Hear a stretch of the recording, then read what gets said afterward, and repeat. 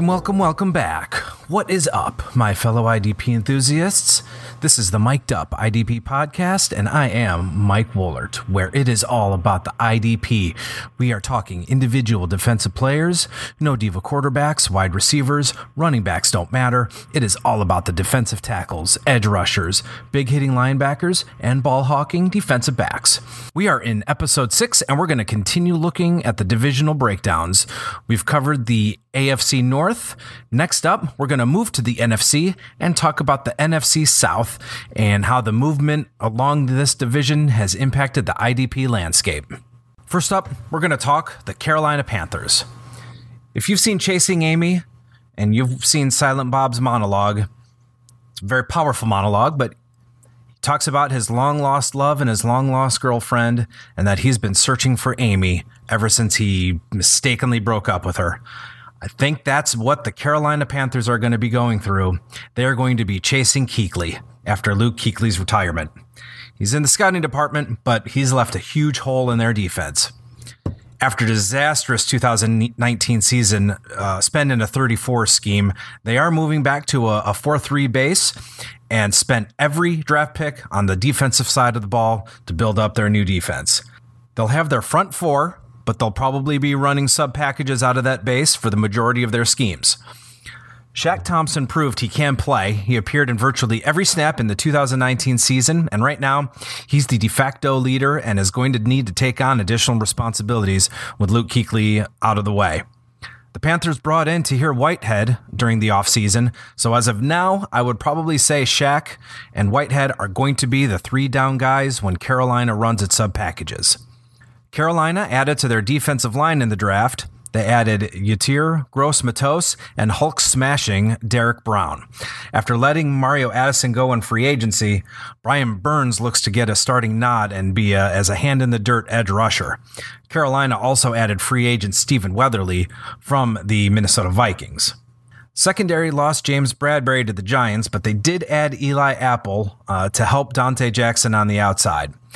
Eric Reed wasn't given a contract. He's still a free agent at this point, but the Panthers did bring in Trey Boston to kind of be a closer of sorts at the free safety position, and Jeremy Chinn was drafted to be their presence up front, that multifaceted safety similar to Eric Reed's role, but I think he's going to be much better in coverage. In terms of targets, I'm targeting Brian Burns and Yetur Gross-Matos as kind of my DL3s. Burns is coming off of a solid rookie year, where he generated a 10.4% pressure rate. Let's hope the coaching staff uses him more than 40% of the snaps. He has the talent. He can get to the quarterback. Like I said, I like Gross-Matos. And deeper on in the draft, I like Stephen Weatherly as a nice late-round sleeper. If you can get him as a DL4, DL5 to round out your defensive line, I think he's going to be a nice sleeper. Shaq Thompson, I think you should target him as an LB1. I mean, Luke Kuechly, there's a lot of production that just opened up, so I have no problem targeting Shaq Thompson. Looking at his early ADP, people are thinking Shaq's 2019 was as authentic as a promise for Loki. Spoiler, he's not. But I'm buying Shaq at his current ADP. I mean, he's being drafted as the LB23, which is about 190th overall, which I think is great value for an LB1. And it also looks like Tahir Whitehead isn't really being even drafted among those top 50. So I think he's going to be a steal no matter what. You're getting him, going to be able to get him as an LB2, LB3. And he's also, I mean, he's virtually, as long as he's healthy, you can virtually pencil him in for 100 tackles. I think Trey Boston is going to be a big play scoring format target. He made a play on the ball in nearly 39% of the time he was targeted. So he was either making an interception or a defended pass. So I think he's going to be a nice big play target. Jeremy Chinn is already being hailed as an IDB darling, as is the trend. Chinn has the traits of a 3-tool safety, can play physical up front, get to the quarterback, and play man and cover tight ends. With the added pressure up front, Eli Apple and Dante Jackson certainly can be considered in cornerback required leagues. Next up, we have the Tampa Bay Buccaneers.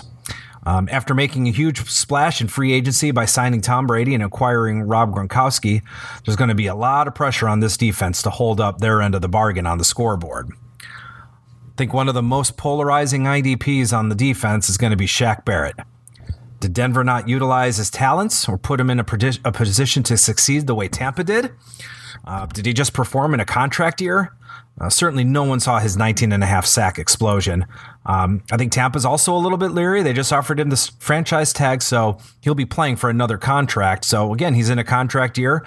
19.5 sacks I just don't see coming, but certainly double digits isn't out of the question. Lavonte David is an iPod classic. Trustworthy, available, and durable.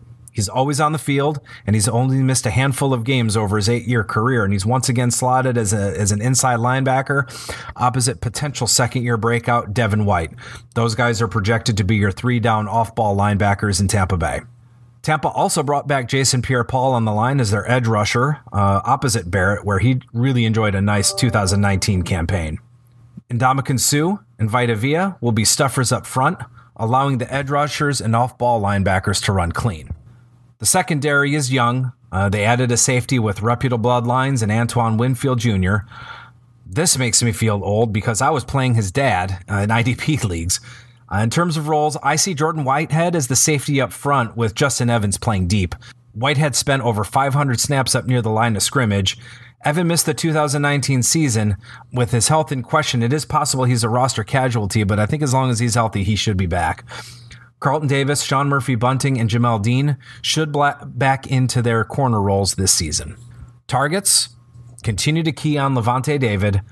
David has recorded an 11.9% tackle rate over the last 2 seasons, including 2 straight seasons of 80-plus solos. He's also around the ball. He's forced 13 fumbles since 2016. So, I mean, you a really nice floor and obviously a really nice ceiling. Devin White averaged 7 tackles a game, and he was on pace for over 110 tackles had he not missed 3 games. He still produced an 11% tackle rate and forced 3 fumbles. Shaq Barrett's early ADP definitely shows that drafters aren't buying his 2019.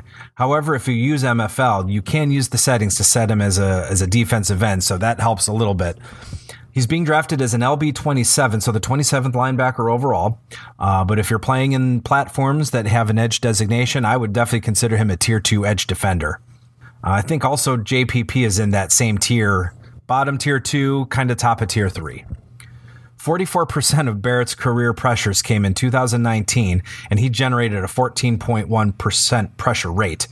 Low sack conversion rate while in Denver, but he still managed a 12% pressure rate while he was in Denver, so there is that consistency of generating pressure. JPP also managed a pressure rate just under 11%, and he's going to take on a similar role in Tampa's defense. So Shaq Barrett and JPP definitely targets. For having kind of an undetermined role, Winfield Jr. is going as the 11th DB overall, but it is in the 18th round of a 12-teamer, so I mean, even still, it's pretty decent value. I think he's going to have big play upside, and he could lead rookies in interceptions. In redraft, I'd rather go someone like Jordan Poyer, Keanu Neal, or Harrison Smith, but his price tag in a dynasty startup or in dynasty leagues, I don't necessarily have a problem with that.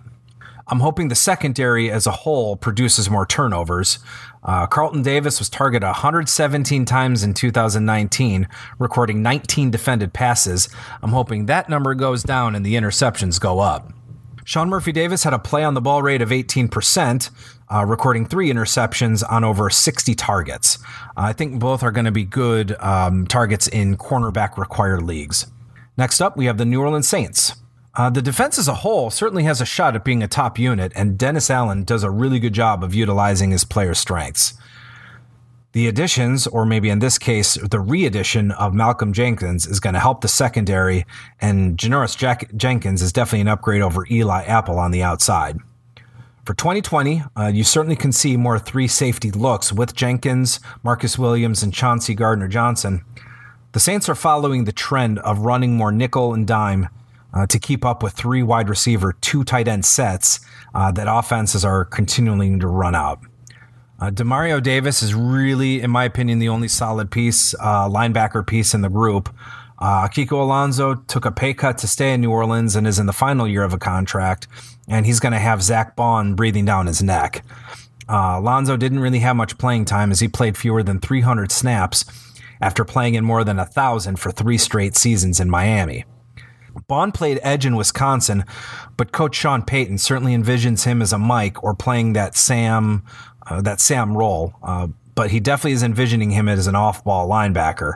But really, as of now, doesn't really have a defined role. If Bond does make the switch to off-ball linebacker, Alonso and Alex Anzalone aren't much of a roadblock. He should overtake them pretty quickly. However, if Allen slots Zach Bond into AJ Klein's role, IDP production is going to be limited in 2020. It's just not the role. It's not a high tackle position. The defensive line is led by Cameron Jordan, and once again, he will anchor that defensive line group. Marcus Davenport is expected to pick up some of the pass rushing load as well. Malcolm Brown is going to be in line for snaps with Sheldon Rankins and David Ainamada. In terms of my targets on the Saints, at linebacker, you have to still consider Demario Davis, and he's the prime linebacker target. He's not a sleeper, but he's being drafted as one. As of right now, early ADP has him as the LB29 in the 18th round. So again, if you're getting, that just shows you how deep the linebacker position is, that you're able to get an LB1 in the 18th round. Davis had a near 4-to-1 solo to assist tackle ratio and produced 87 solo tackles and 111 total tackles, producing his third straight 100-plus tackle season. He's always in position to make stops and plays on the ball. At least for 2020, Zach Bond is left to be drafted in dynasty leagues or startups or rookie drafts. Cam Jordan is always in play as a DL1. He has 3 straight seasons of 12 or more sacks, including a career-high 15.5 last season. He's also a good source of tackles. He's being disrespected, in my opinion, in redraft, as he's being taken around the 17th round and is the 15th defensive lineman off the board. If given the choice between someone like Brian Burns and Cameron Jordan, I'm taking Cameron Jordan every day of the week. I also like Marcus Davenport as a third-year breakout. Davenport's coming off a season where he generated a 14.4% pressure rate. As far as the secondary goes, I do have interest in Malcolm Jenkins as their box safety. In terms of Janoris Jenkins, I think he can be considered in cornerback leagues. Between the Giants and the Saints, he saw 88 targets and made a play on the ball nearly 24% of the time he was thrown at, resulting in 5 interceptions and 16 defensive passes. Lastly, we have the Atlanta Falcons, a defense that really has been riddled with injuries over the last several years. But from an IDP standpoint, it's a meh group of defenders. For me, they are like the DC universe of movies. I try, but I just end up turning them off for either a 2.5 Men rerun, or you know what, even better, I'll turn on a Marvel movie. One of the key additions to the defensive group is Dante Fowler. After the Falcons let Vic Beasley go in free agency, he's going to be a major key piece as he'll bookend Takirus McKinley. Atlanta addressed the linebacker situation with a 4th-round pick in Michael Walker. I do like his long-term upside. Deion Jones and Foyesade Oluokun appear to be 3-down guys, but I'm not really excited about Oluokun. I mean, he has to show me a little bit more. I'm keeping an eye on the Deone Bucannon signing. I know it's not much, but he's kind of like the sizzling fajita at Chili's. You have your meal and then, oh, wait a minute, what's that smell over there? So keep an eye on Bucannon. At this point, again, I don't think he's a hindrance to Oluokun, but you know what? Those fajitas can come out of nowhere. Keanu Neal is returning from his 2nd straight injury-ending season, and it goes without saying, health will be key for the Matrix. Get it? Keanu? Matrix? Hey, yeah, I know. Oh, and also, speaking of Keanu, did you see the Bill and Ted 3 trailer? I don't know. Looking forward to that one. That's going to be outstanding. As far as my targets from this defense, there really aren't many. Deion Jones is my top linebacker this season. He recorded an 11.6% tackle rate over 949 snaps.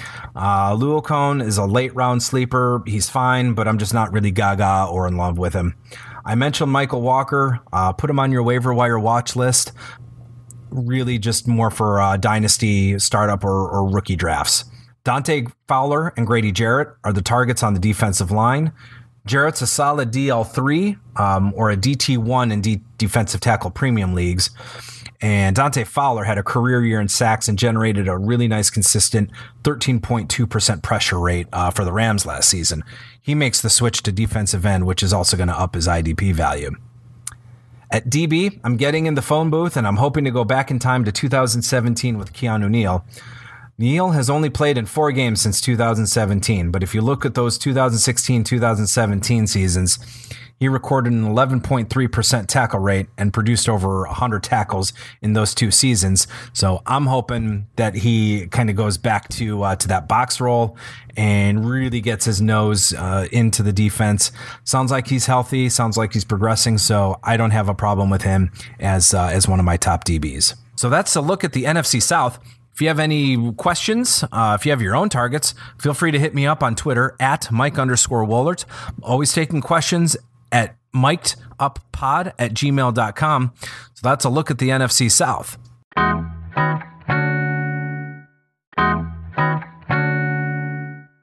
So that does it for episode 6 of the Mic'd Up podcast.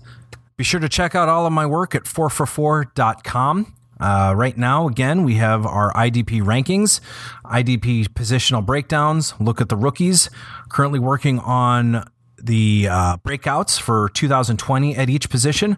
Also have great content right now. We're looking at the FFPC strategy from Connor Allen, 15 position battles to watch from Eric Moody. There's also a really nice old article from earlier in May from Eric, 12 sleepers to supercharge your dynasty team. So there's always good content being posted on 4for4.com. So again, that's it for episode 6 of the Mic'd Up podcast. Again, I am Mike Wohlert. You stay classy, IDP Nation, and we will see ya. This has been a production of the Big 3 Network.